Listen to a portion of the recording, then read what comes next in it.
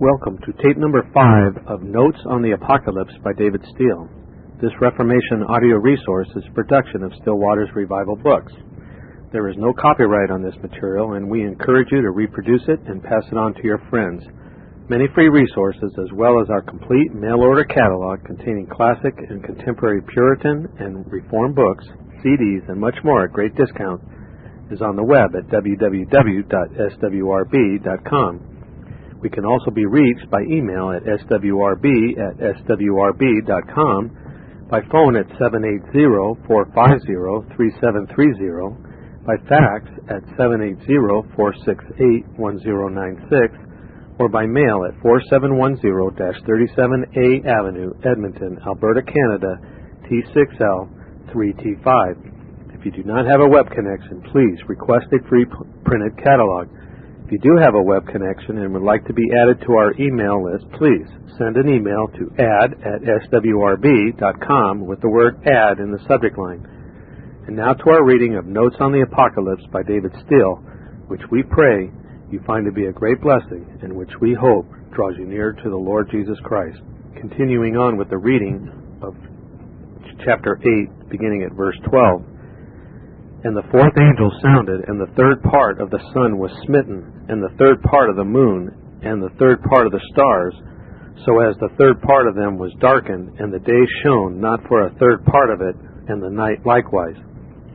The design of all the trumpets is to point out the utter destruction of the Roman Empire, Daniel's kingdom of iron, Daniel 2, verse 40.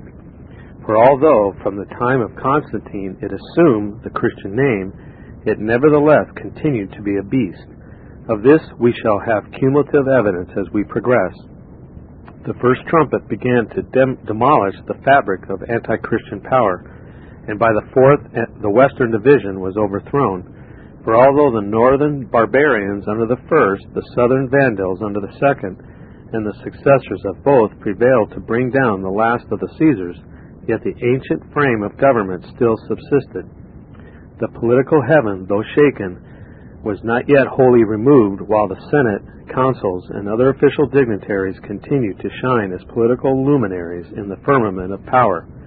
But as the last of the Caesars fell from power in the year 476, so the last vestige of imperial dominion in the west was removed in 566, when Rome, the queen of the nations, was by the emperor of the east reduced to the humble condition of a tributary dukedom. Most of the saints had their residence at this time in the nations of Western Europe and Northern Africa, where they were grievously afflicted by the Arian, Pelagian, and other heretics, and also exposed to persecution by the civil powers, whom those hierarchs moved to oppress the Orthodox. Consequently, the righteous judgments of God fall first upon the members of the empire. The eastern section, however, is destined to become the special object of the judgments indicated by the succeeding trumpets. However, interpreters differ in detail when explaining the effects produced by the sounding of the first four trumpets. They very generally harmonize in the application of them to the western section of the Roman Empire. The luminaries of heaven are darkened, or fall, or extinguished, while the earth, the sea, and the rivers are correspondingly affected. Now, these are the well-known allegorical representations of divine judicial visitations of guilty communities, as we find in the prophetic writings. See, for example, the case of Babylon, the beauty of the Chaldees, excellency. Isaiah 13:1 and 10. See also Egypt, Ezekiel 32, 7 and 8. Verse 13. And I beheld and heard an angel flying through the midst of heaven, saying with a loud voice, Woe, woe, woe to the inhabitants of the earth, by reason of the other voices of the trumpet of the three angels, which are yet to sound. Before the fifth angel sounds, a note of warning is given by the ministry of another angel distinct from the seven with the trumpets. He pronounces a woe, thrice repeated, upon the inhabitants of the earth, indicating that heavier judgments and of longer duration are about to be inflicted. This announcement was intended to excite attention and awful expectation. This angel's message of heavy tidings may be viewed in quite interesting contrast with that of a subsequent angel flying through the midst of heaven. Chapter 14, verse 6. How different, yet harmonious, is the ministry of those heavenly messengers. The first 4 trumpets, as we have seen, demolished the western division of the Roman Empire. About the middle of the 6th century, this work was brought to completion. Here, for greater clearness, we may be allowed to anticipate by digressing a little. Assuming now what shall afterwards appear to be correct, that the Roman Empire is Daniel's 4th universal monarch and Paul's let or hindrance to the revealing of the man of sin, since the first 4 trumpets have dismembered that great power, revealing the 10 toes, 10 horns, or kingdoms, we would expect now to hear of the destruction of the son of perdition. But it is not so. That is to be effected by the vials, chapter 16, as the general and the grand design of the apocalypse is to illustrate the divine government, exhibiting the moral world as affecting or affected by the Christian religion. It seems good to the divine author that the destinies of the eastern section of the Roman Empire, yet standing, where many of the saints reside, shall come under review.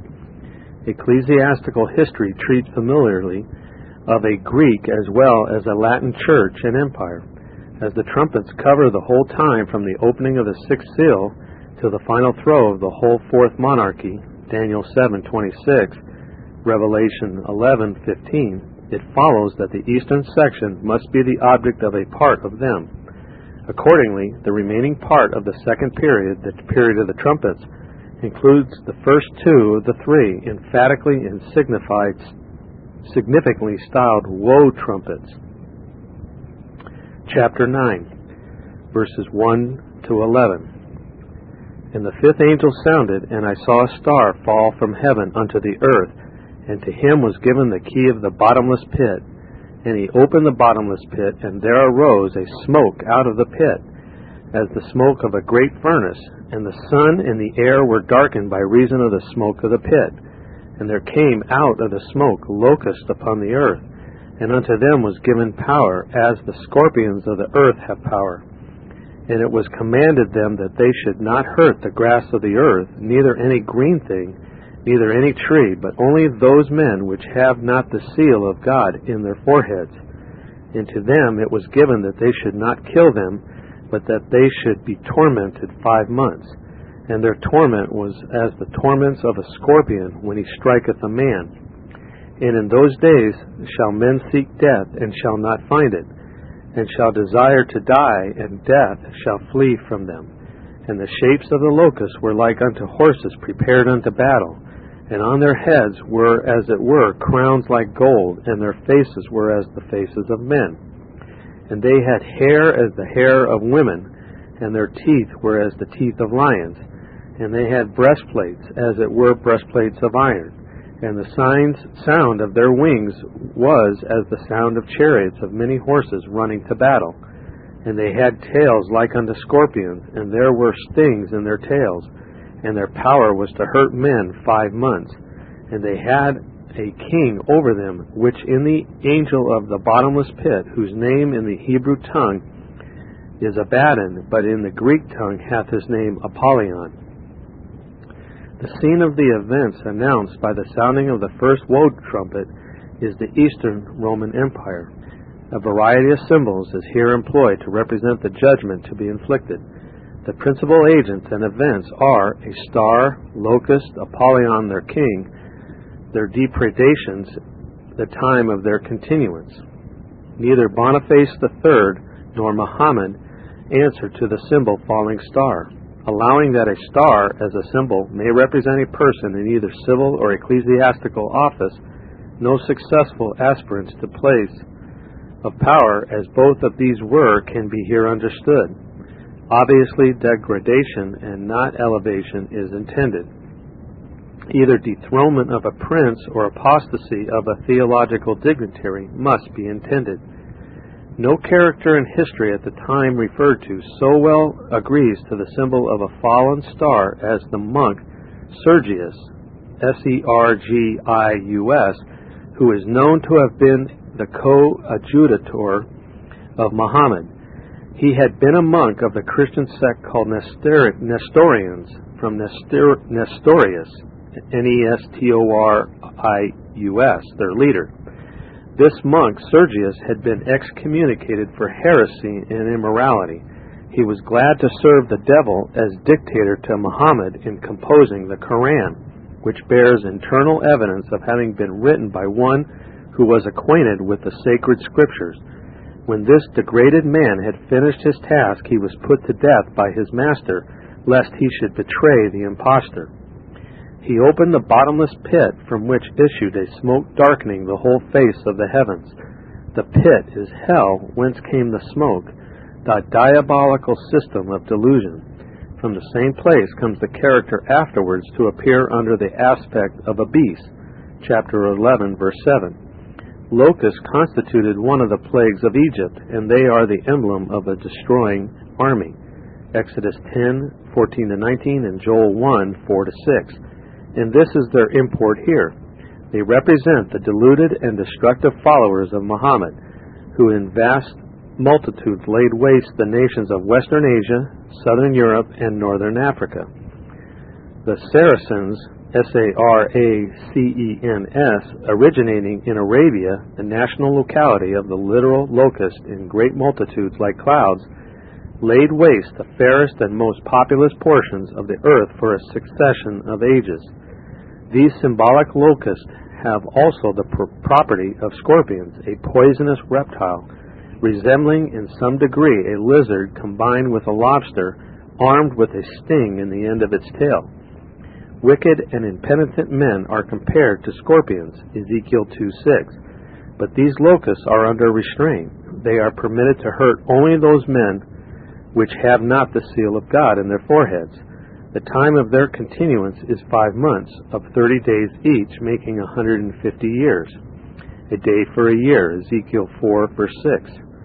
In the year 606, Muhammad began his imposture by retiring to the cave of Hira, H-E-R-A. In 612, he appeared publicly as the apostle of his new religion at the head of his deluded followers. Between 612 and 762, he and the warlike chiefs who succeeded him overran with terrible destruction Syria, Persia, India, Egypt, and Spain. Although the Saracenic Empire continued for a longer time, yet from this time it lost the disorderly locust character and became a more settled commonwealth. In the year 762, the city of Baghdad was built by one of the caliphs who called it the City of Peace. This put a stop to the devastations of the locust when the empire began to decline. It was foretold, however, that during the time of successful war by these cruel invaders, they would inflict such miseries upon their wretched victims, that they would earnestly but vainly desire death to put an end to their exquisite torments. It is farther said that these locusts resembled horses, as indeed they do, especially in their heads. The Arabians excelled in horsemanship, and their chief force lay in cavalry. The crowns upon their heads may refer to the turbans worn by the Arabians as part of their national costume, or to the kingdoms which they subdued. Flowing hair is also characteristic of these people. Their teeth, like those of lions, indicated their strength and fury to destroy. Breastplates of iron, defensive armor, indicate self-protection by the most effectual public measures. The sound of their wings may denote the fury of their assaults and the rapidity of their conquest. But the deadly stings in their tails were their most fatal instruments of torture, symbolizing the poison of their abominable and ruinous religion. Their king is Abaddon or Apollyon, the destroyer, for so is his name by interpretation both in Hebrew and Greek. He is from the bottomless pit, from hell, the vice-region of the devil. Muhammad in person and in the person of his official successors will alone answer to this duplicate symbol. This is, without a rational shadow of ground for controversy, the great Eastern Antichrist, sufficiently distinguished from the Western. The Western combination against real Christianity never attained to power by successful conquest of the nation, but on the contrary by chicanery, insidious policy, flattery of princes, and priestcraft. This enemy is described with sufficient accuracy and peculiar precision in the subsequent part of the Apocalypse. Prophecy has a determinate meaning, and we are not at liberty to give loose reins to our imagination. Otherwise we shall bewilder rather than satisfy the devout and earnest inquirer. Verse 12. One woe is past, and behold, there come 2 woes more hereafter. Before the time of the 6th trumpet, intimation is given that some pause shall intervene prior to the judgments which are to follow. One woe is past. The object of the first woe is the nominally Christian Roman Empire, which still stands in its eastern section and is to be totally demolished from the second woe trumpet. For the western section, recovering from the effects of the first 4 trumpets, is the object of the third and last woe. The man of sin, the little horn of Daniel, is actuating the 10 horns to scatter Judah, etc., during the time of the Muhammad conquest in the east, by which the whole Roman Empire is ripening for the harvest of the vials of wrath. Verses 13 to 19. And the 6th angel sounded, and I heard a voice from the 4 horns of the golden altar which is before God, saying to the 6th angel which had the trumpets, Loose the 4 angels which are bound in the great river Euphrates. And the 4 angels were loosed, which were prepared for an hour, and a day, and a month, and a year, for to slay the 3rd part of men. And the number of the army of the horsemen were 200,000, and I heard the number of them. And thus I saw the horses in the vision, and them that sat on them having breastplates of fire, and of jacinth, and brimstone, and the heads of the horses were as the heads of lions, and out of their mouths issued fire, and smoke, and brimstone. By these 3 was the 3rd part of men killed, by the fire, and by the smoke, and by the brimstone, which issued out of their mouths. For their power is in their mouth, and in their tails. For their tails were like unto serpents, and had heads, and with them they do hurt. At the sounding of the 6th trumpet, a voice comes from the 4 horns of the golden altar, the immediate presence of the Almighty. This indicates punishment to be inflicted upon men for corrupting the gospel, similar to the judgment of the fire from the golden censer, chapter 8, verse 5. The effects of the first woe may be supposed to reach from the early part of the 7th century to the latter part of the 13th, the period of Arabian locust. During the latter part of this time, the Turks were held in check by the Crusaders, who strove to wrest the Holy Land from the infidels. The 4 angels are the 4 Turkish sultans. The river Euphrates is to be taken in this place literally, as designating the geographical locality of these combined powers, which were the instruments employed by the enthroned mediator to demolish the remaining part of the Roman Empire, the 3rd part of men. The time occupied in this barbarous work of slaughter is an hour, a day, a month, and a year, about equal to 391 years, or from the year 1281 to 1672. The Western Empire had been overthrown by the first 4 trumpets, the Eastern nearly ruined under the 5th, and under the 6th it was finally subverted. The numbers which the Turks brought into the field are here said to be 200,000, a definite for an indefinite number, as usual, a vast army. And historians tell us that they were, in fact, from 400,000 to 700,000, and a large proportion of them cavalry. From the year 1672, one of their own historians dates the decay of the Ottoman Empire. Since that date, the Turkish power is well known to have been straightened by the Russian Empire. These eastern warriors and their horses are described by their military costume and their arms. Fire is red, jacinth, that's Jacinth, blue, and brimstone yellow, the chosen colors of the Ottoman warriors, their military uniform. The heads of their horses, as the heads of lions, denote strength, fierceness, and cruelty. Fire, smoke, and brimstone issuing out of their mouths may be supposed to indicate the employment of gunpowder, first invented about that time as an element of destruction. The commander at the siege of Constantinople is said to have employed cannon, some of which were of such caliber as to send stones of 300 pounds weight. Thus their power was in their mouth, but like the locust they had in their tails power to do hurt, the deadly poison of the Koran. The Turks left behind them, wherever they went, as the Saracens had done before, the poisonous and ruinous religion of Muhammad, more durable and injurious to men than all their bloody conquests. By this abominable system of delusion, the remains of the Greek Church in the eastern division of the Roman Empire were almost extirpated. Christianity was nearly extinguished in that part of the world where the gospel had shone brightly, and there Mohammedanism, for the reader's benefit, when the references to Mohammedanism, it's really modern-day Islam, continues till the present day. Such has been the desolating effect of the sixth, the second woe trumpet. Thus the judge of all the earth punishes impenitent communities. Besides the positive effects of the second woe, we have intimation of some that are negative in the close of this chapter. Verses 20 and 21. And the rest of the men which were not killed by these plagues, yet repented not of the works of their hands, that they should not worship devils and idols of gold, and silver, and brass, and stone, and of wood, which neither can see, nor hear, nor walk, neither repented they of their murders, nor of their sorceries, nor of their fornication, nor of their thefts. The rest of the men that were not killed by these plagues, or morally destroyed by becoming Mohammedans, or Muslims, by the foregoing calamities, were not brought to repentance of their evil deeds. The population of the Western Latin Empire and nominal Christian Church still persisted in their idolatries and immoralities. Both individually and as associated, they openly violated both tables of the moral law. It is evident from these two verses that the sins enumerated in them were the procuring causes of the divine judgment symbolized by the trumpets, the two woe trumpets, all the trumpets. Yes, including the seventh and last.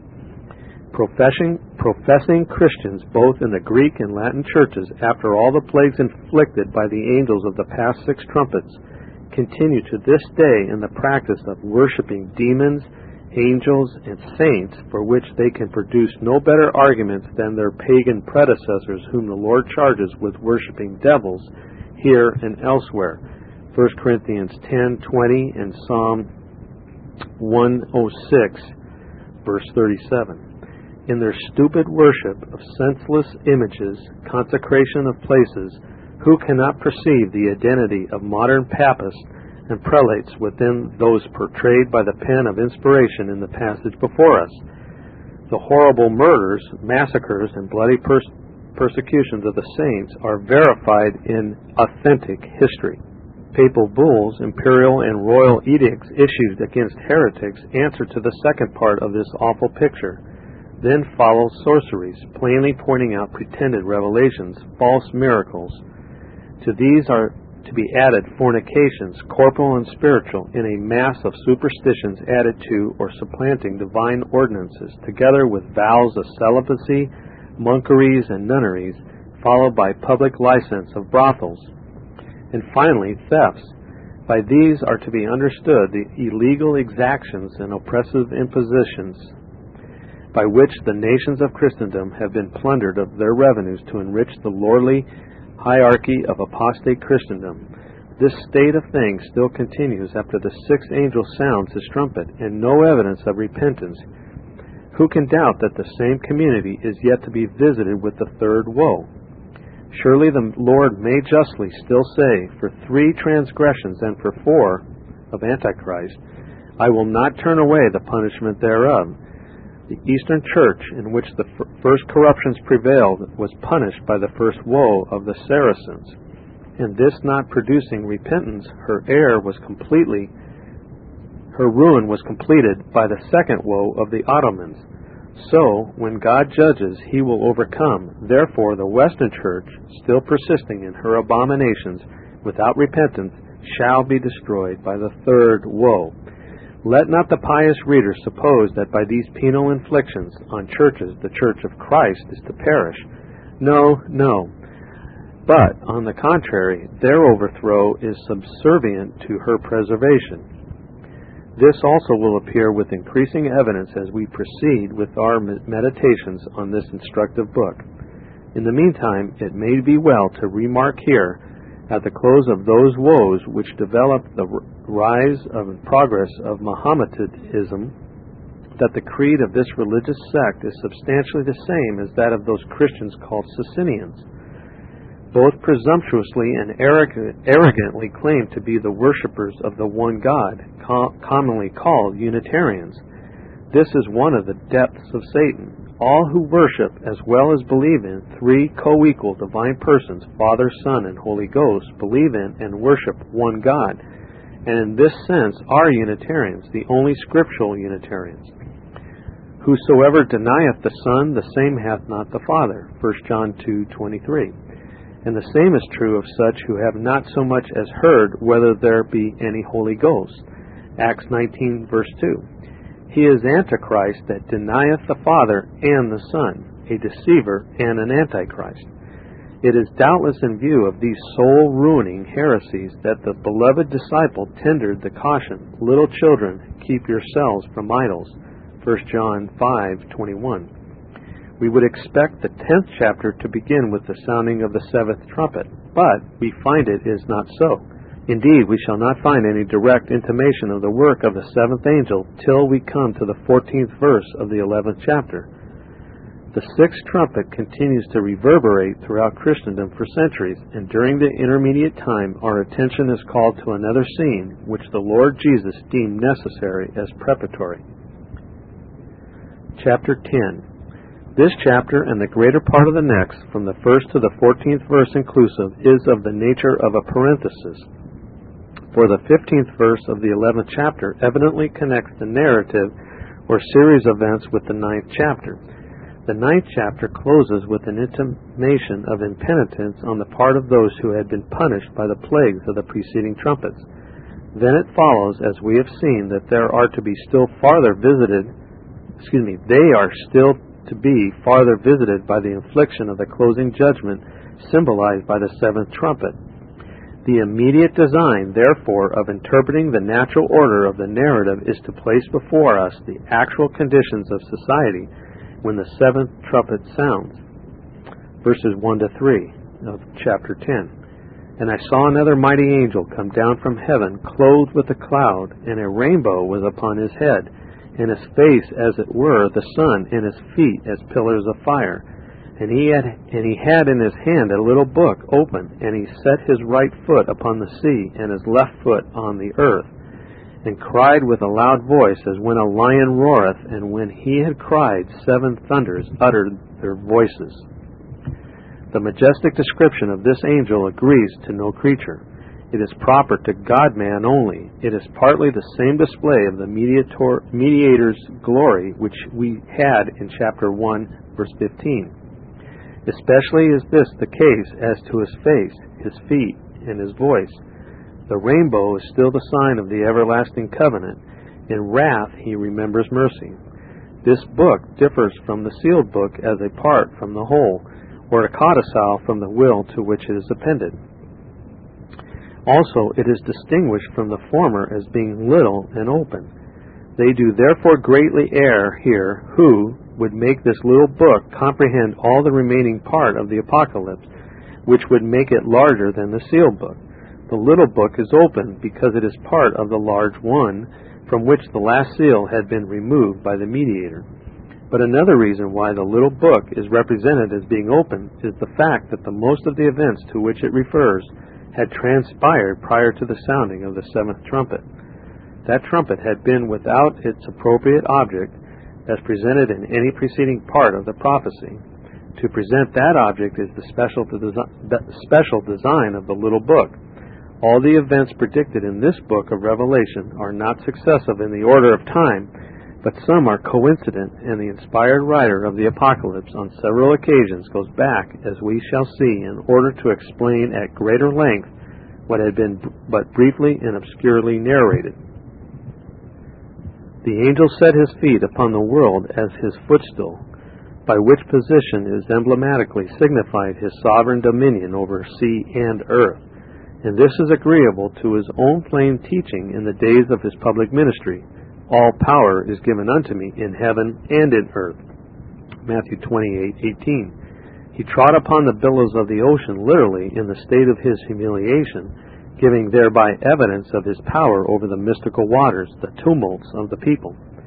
During the popular commotion signified by the trumpets, he said to the raging passions of men and their towering ambition as to the waves of the sea, Hitherto shall ye come, and no further, and here shall your proud waves be stayed. He maketh the storm a calm, so that the waves thereof are still. And whether the nations of Christendom are at war or in peaceful tranquility, he reigns over them as their rightful sovereign, his right foot on the sea and his left on the earth. In possession of universal dominion, he speaks with authority, as when a lion roareth.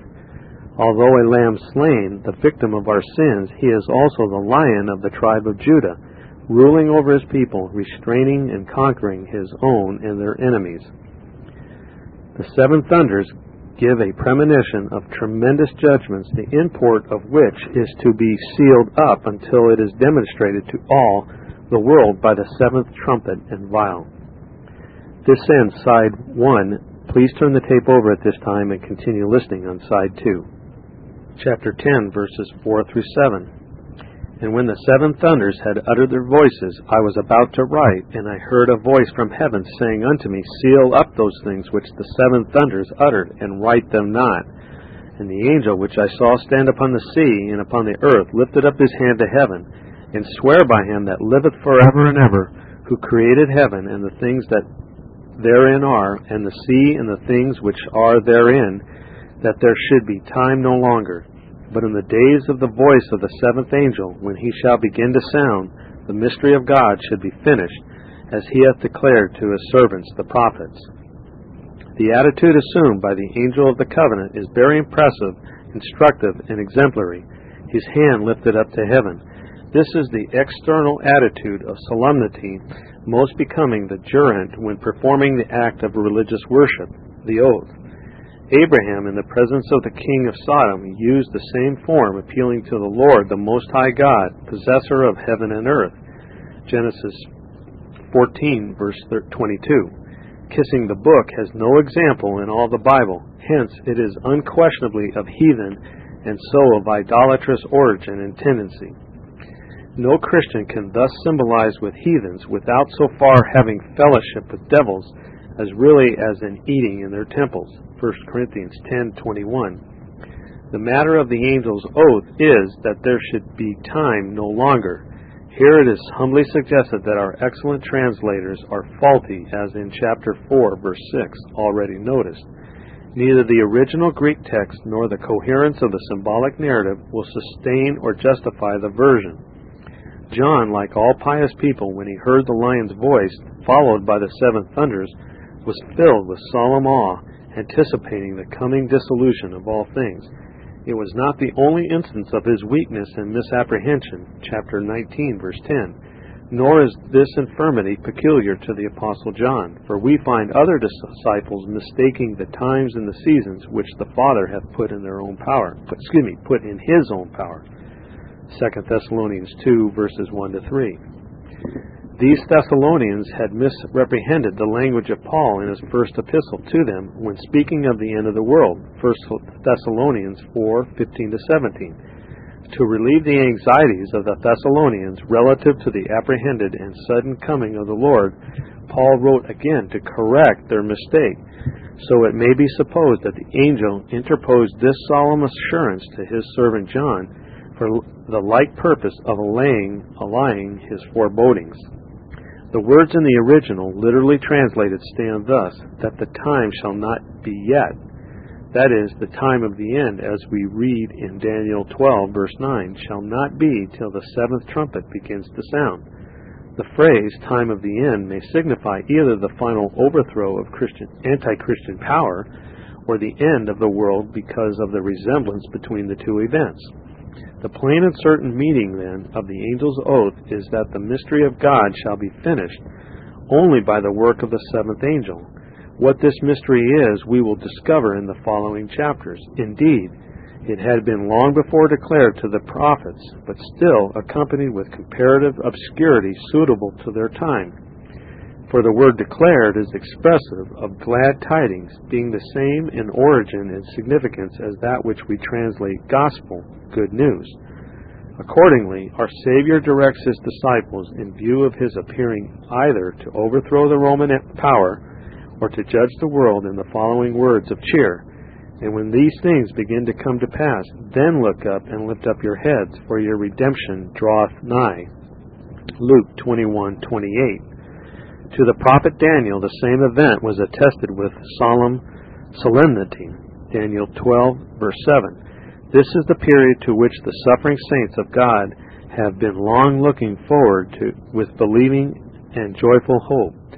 As Abraham rejoiced to see Christ's day of appearing in our nature, and by faith saw it and was glad, so the covenanted seed of the Father of the faithful, in the light of prophecy, and by like precious faith, are favored with a view of the certain downfall of mystical Babylon. Verses 8 to 11. And the voice which I heard from heaven spake unto me again, and said, Go and take the little book which is open in the hand of the angel which standeth upon the sea and upon the earth. And I went unto the angel and said unto him, Give me the little book.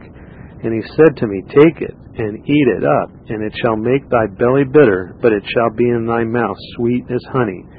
And I took the little book out of the angel's hand, and ate it up, and it was in my mouth sweet as honey, and as soon as I had eaten it, my belly was bitter. And he said unto me, Thou must prophesy again before many peoples, and nations, and tongues, and kings. John is next directed by a voice from heaven or by divine authority to take and eat the open book.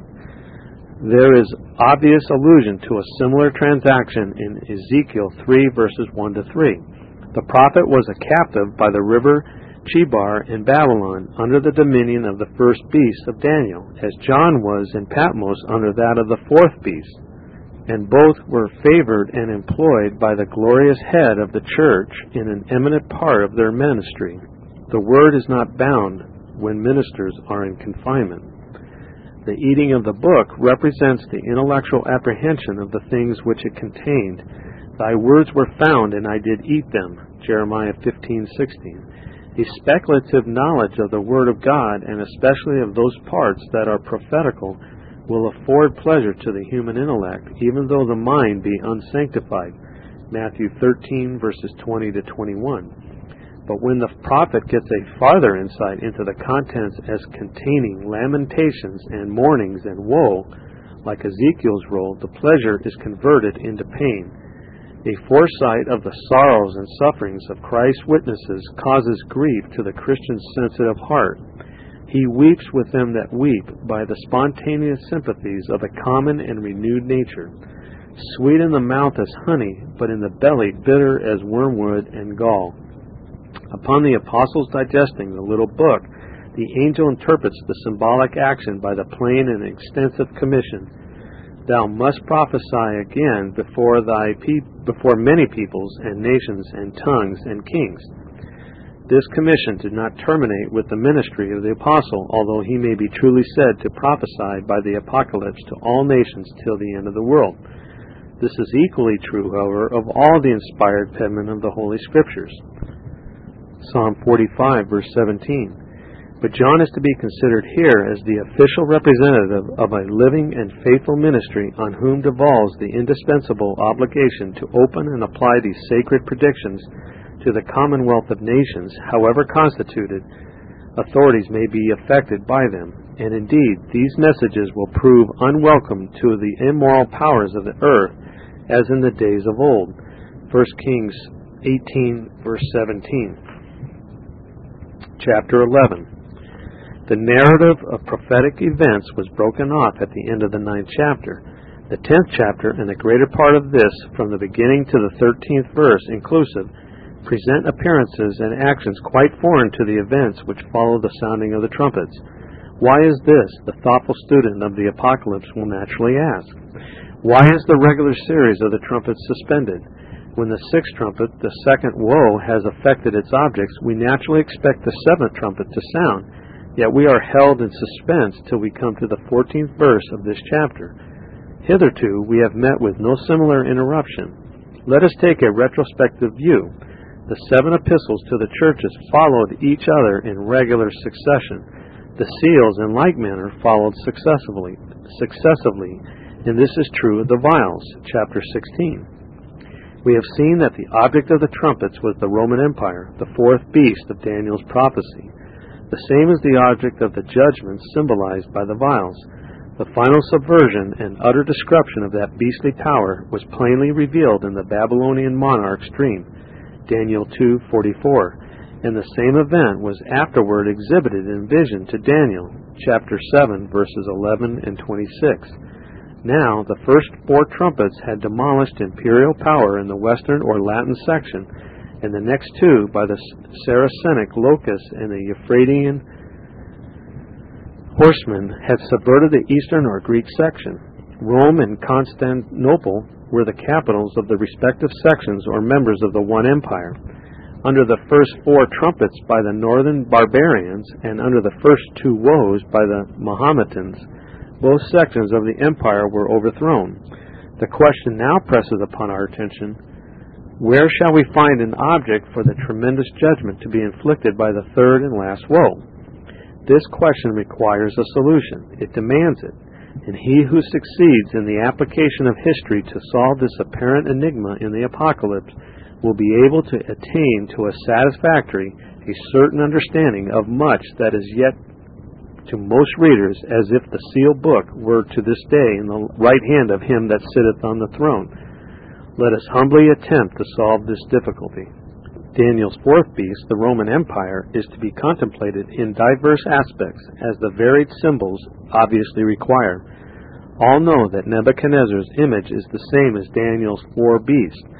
Therefore, the same thing is presented in different forms or aspects. Of course, we are to view that object as presented. We have seen that under the 6th seal, chapter 6, verses 12 to 17, the Roman Empire underwent a revolution. That is, it was destroyed as to its pagan form. The empire became Christian under Constantine.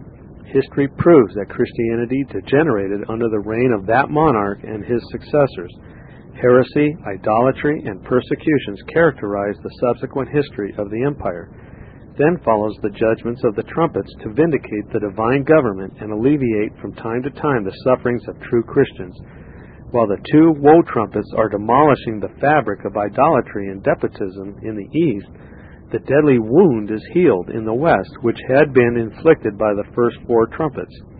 10 horns are developed upon the beast's head, and another little horn, by all of which the saints suffer, as had been predicted by Daniel, chapter 7, verse 24, and of which we had intimation after the judgment of the second woe or 6th trumpet, chapter 9, 20, and 21. All the plagues which had been inflicted upon the people of Christendom under this trumpet left them still impenitent, worshipping devils. Surely we may now see where the object of the third woe is to be found, namely in the same Roman Empire, now become anti-Christian more than ever before.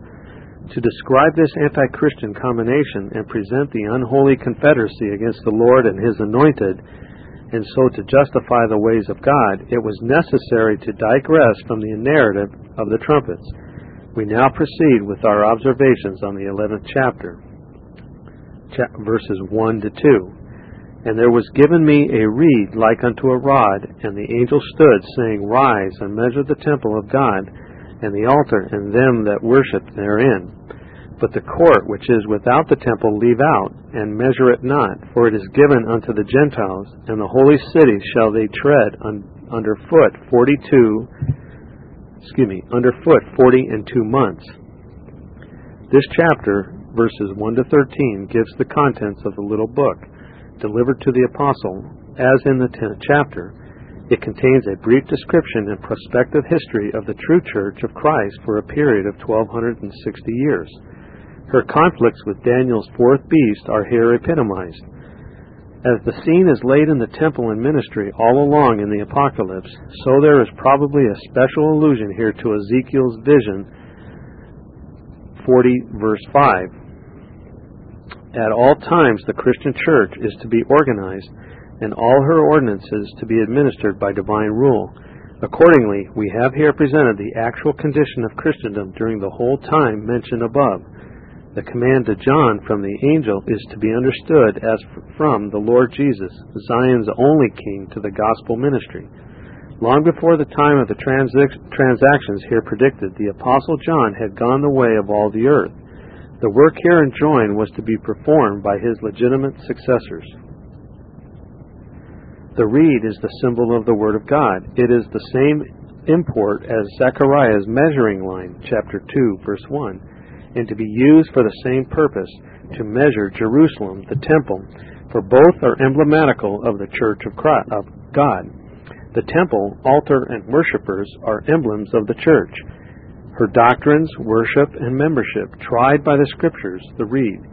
There are Gentiles who worship in the outer court, treading underfoot both it and the city. These are formal, immoral, idolatrous professors of Christianity. They are rejected by God as reprobate and by His command to be cast out from the fellowship of His people, authoritatively excommunicated by those to whom Jesus Christ has given the key of discipline. Here then, at the disclosing of the contents of the little open book, it is manifest that John goes back from the sixth trumpet in the 17th century, when the eastern section of the Roman Empire was subverted by the Ottomans, and gives us another view of society and Christendom contemporaneously with the trumpets. It follows necessarily that the little book does not rank, as some imagine, under any one trumpet, much less does it comprehend all the remaining chapters of the Apocalypse, as others vainly suppose. This matter will receive increasing confirmation as we advance. Those who worship within the temple and those who worship without are evidently distinguished from each other. They differ in character tested by the Word of God, in fellowship as authoritatively separated according to the rule of the same Word. For whereas the Gentile worshippers are so numerous as to crowd both the outer court and the city, the measured worshippers are all included within the confines of the temple. Song of Solomon 4:12. Measuring is equivalent to the sealing of the servants of God in the 7th chapter. It imports that they are secured from the sins and plagues of their time. The period of the apostasy from God is fixed to 40 and 2 months. According to Jewish mode of reckoning, a day for a year, Numbers 14:34 and Daniel 9:24, the whole period is 1260 years.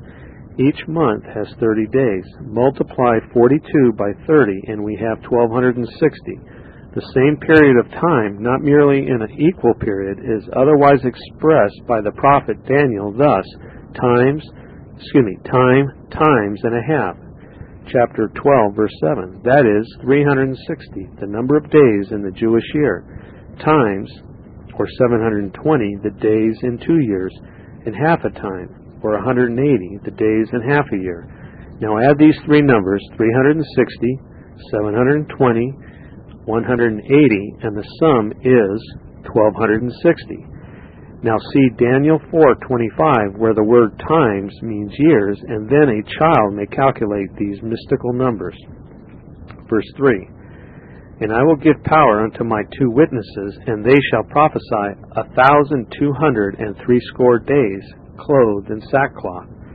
While the nominal church, the outer court, and the holy city would be trodden underfoot, and the most eminent places would be filled with idolaters, infidels, hypocrites, and mercenary spirits, the true Christians grievously oppressed, the Lord will preserve a faithful few from defiling themselves with the prevailing abominations. These he claims and owns as his peculiar treasure, my witnesses. These have found that it was good for them to draw near to God when the multitude treacherously departed from him. The Lord Christ promises to sustain them in the midst of all their tribulations. The duration of their special work is the very same as that of treading of the holy city, 1,260 days, 1260 years. In attempting to fix the beginning of this period, Daniel and John must be compared. Both treat of the same events and dates, and this gives definitiveness to the interpretations. Daniel fixes these events to the 4th monarchy after it had been broken in pieces and the 10 horns had arisen. chapter 7, verses 23 to 25, so that we have both the geography and chronology determined by the prophets themselves. Hence it follows that we must date the beginning of the 1260 years after the first 4 trumpets, for by these the Western Roman Empire was dismembered or broken, that the 10 horns might appear. Then the little horn of Daniel arose after and among them, chapter 7, verses 20 and 24. All reliable expositors agree that the little horn is the papacy or the Romish Church. This little horn is the special enemy of the saints of the Most High, and they are to be given into his hand, Daniel 7:25. The first 4 trumpets subverted the Roman Empire in the West in the latter part of the 6th century. This event made way for the Bishop of Rome in process of time to acquire a great accession of ecclesiastical power. The civil and ecclesiastical rulers, equally unscrupulous and aspiring, were at this period on terms of comparative intimacy and occasionally disposed to reciprocate good offices. Phocas, that's Phocas, having waded through the blood of the citizens to supreme civil power in order to secure his position, declared Boniface III, Bishop of Rome, head of the universal church. This impious public act took place in the year 606. The Pope became also a temporal prince in 756. Now we cannot know with certainty which of these events, nor indeed whether either of them marks the period in which the 1260 years began. Hence, we must remain at uncertainty as to the exact time when this most interesting period will end. Of all transactions recorded in history, however, that between Phocas and Boniface appears most like giving the saints into the hands of the little horn. At this juncture in particular, church and state conspire as never before to resist the authority of Jesus Christ, the mediator. Paul's man of sin had been revealed in his time, 2 Thessalonians 2:6. Paganism had been abolished by formal edict throughout the Roman Empire, and Christianity established as the recognized religion of the Commonwealth. That which leaded or hindered, that is, the pagan idolatry of the civil state, is taken out of the way, and nominal Christianity takes its place. This combination or alliance between church and state will be more clearly made known in the succeeding chapters of this book. Meanwhile, it is the immediate design of the little open book to give an epitome or outline of this unholy confederacy in the first 13 verses of this chapter. The treading underfoot of the holy city by the Gentiles furnishes occasion for the witnesses to appear publicly against them. These pretended Christians, but real hypocrites, as will appear with increasing evidence as we proceed, have usurped the rights of Messiah's crown and grievously oppressed his real disciples. Against these outrages on the prerogatives of Christ and the rights of man, these witnesses lift their solemn protest.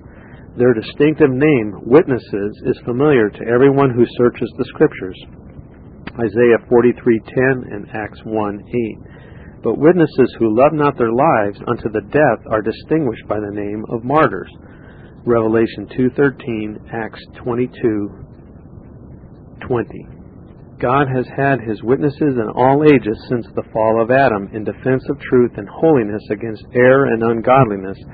But the specific work of these witnesses is to oppose the corruption of his 2 ordinances of church and state during the specified period of 1260 years.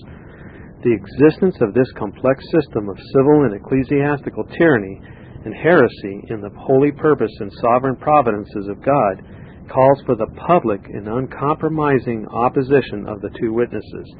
We shall discover the 2 parties in more visible conflict hereafter, and tracing the struggle to its issue, we shall find that, like the more general and lasting warfare between the seed of the woman and that of the serpent, Genesis 3:15, it is a war of extermination.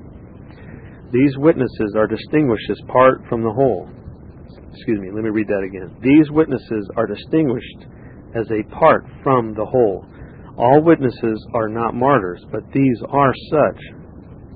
Verse 7 and chapter 20, verse 4. And here we are constrained to dissent from the opinion of some expositors who for sentiments we entertain profound respect. These two witnesses are supposed by these eminent interpreters to differ as much from the 144,000 sealed ones, chapter 7, verse 4, as Elijah differed from the 7,000 in Israel in his time, whereas we think the 144,000 and the two are the same identical company. See chapters 7, verses 4 through 8, 14:1, 20, verse 4. It is evident that they are the same party, and the whole of the party, who are honored to reign with Christ 1,000 years. Chapter 20, verse 4. They are two in number, because one witness is not sufficient in law to establish any matter in controversy. Numbers 35:30 and 2 Corinthians 13:1. They are a small number compared with their opponents. Chapter 13:3. Again, they are few but sufficient to confront and confute their two opponents. Chapter 13:1 and verse 11. And finally, they are two that they may be assimilated to their predecessors. Verses 4 through 6. These are the two olive trees and the two candlesticks standing before the God of the earth. And if any man will hurt them, fire proceedeth out of their mouth and devoureth their enemies. And if any man will hurt them, he must in this manner be killed. These have power to shut heaven, that it rain not in the days of their prophecy, and have power over waters to turn them to blood, and to smite the earth with all plagues as often as they will. These are the two olive trees and the two candlesticks. These are the two olive trees and the two candlesticks, answerable to Joshua and Zerubbabel, the representatives of the gospel ministry and a scriptural magistracy in their day, as seen by the prophet Zechariah. Chapter 4, verse 14. The official administrators of the divine ordinances of church and state require the oil of divine grace to qualify them for the discharge of their responsible duties to God and man. 1 Timothy 1:2, Titus 1:4, Psalm 72, verse 1. Thus were those public servants of God and of his people qualified who stood before the God of the earth, as Moses and Aaron in Egypt, Elijah and Elisha in Israel, to whom there is obvious allusion in the special work of these witnesses, 2 Kings 1:10, 1 Kings 17:1, Exodus 7:17. Fire proceedeth out of their mouth, when from the Scriptures they denounce just judgments upon the impenitent enemies of him whom they represent. They smite the earth with all plagues, when in answer to their prayers vengeance comes upon anti-Christian communities. Luke 18:7 and 8. They turn waters into blood when through their effective agency the votaries of Antichrist are made the instruments of mutual destruction. And all this is made more clear in the symbolic vials, chapter 16. These witnesses prophesy not as being inspired, but because they and they only apply existing predictions to their appropriate objects, so far as they receive light from him who is the light of the world. They are clothed in sackcloth because they sigh and cry for all the abominations of their time, subjected to oppression and excluded from kings' palaces, places of worldly honor, power, and emolument. This ends tape number 5 of Notes on the Apocalypse by David Steele. Please go to the next tape in the series and continue listening. Thank you. This Reformation audio resource is a production of Still Waters Revival Books. Many free resources, as well as SWRB's complete mail-order catalog containing classic and contemporary Puritan and Reformed books, CDs, and much more at great discounts, is on the web at www.swrb.com. We can also be reached by email at swrb@swrb.com, by phone at 780-450-3730, by fax at 780-468-1096, or by mail at 4710-37A Avenue, Edmonton, Alberta, Canada, T6L3T5. If you do not have a web connection, please request a free printed catalog. If you have a web connection and would like to be added to our email list, please send an email to add@swrb.com with the word add in the subject line. This book, Notes on the Apocalypse by David Steele, is also available from Still Waters Revival Books in softcover format at a discount in our A to Z author listings.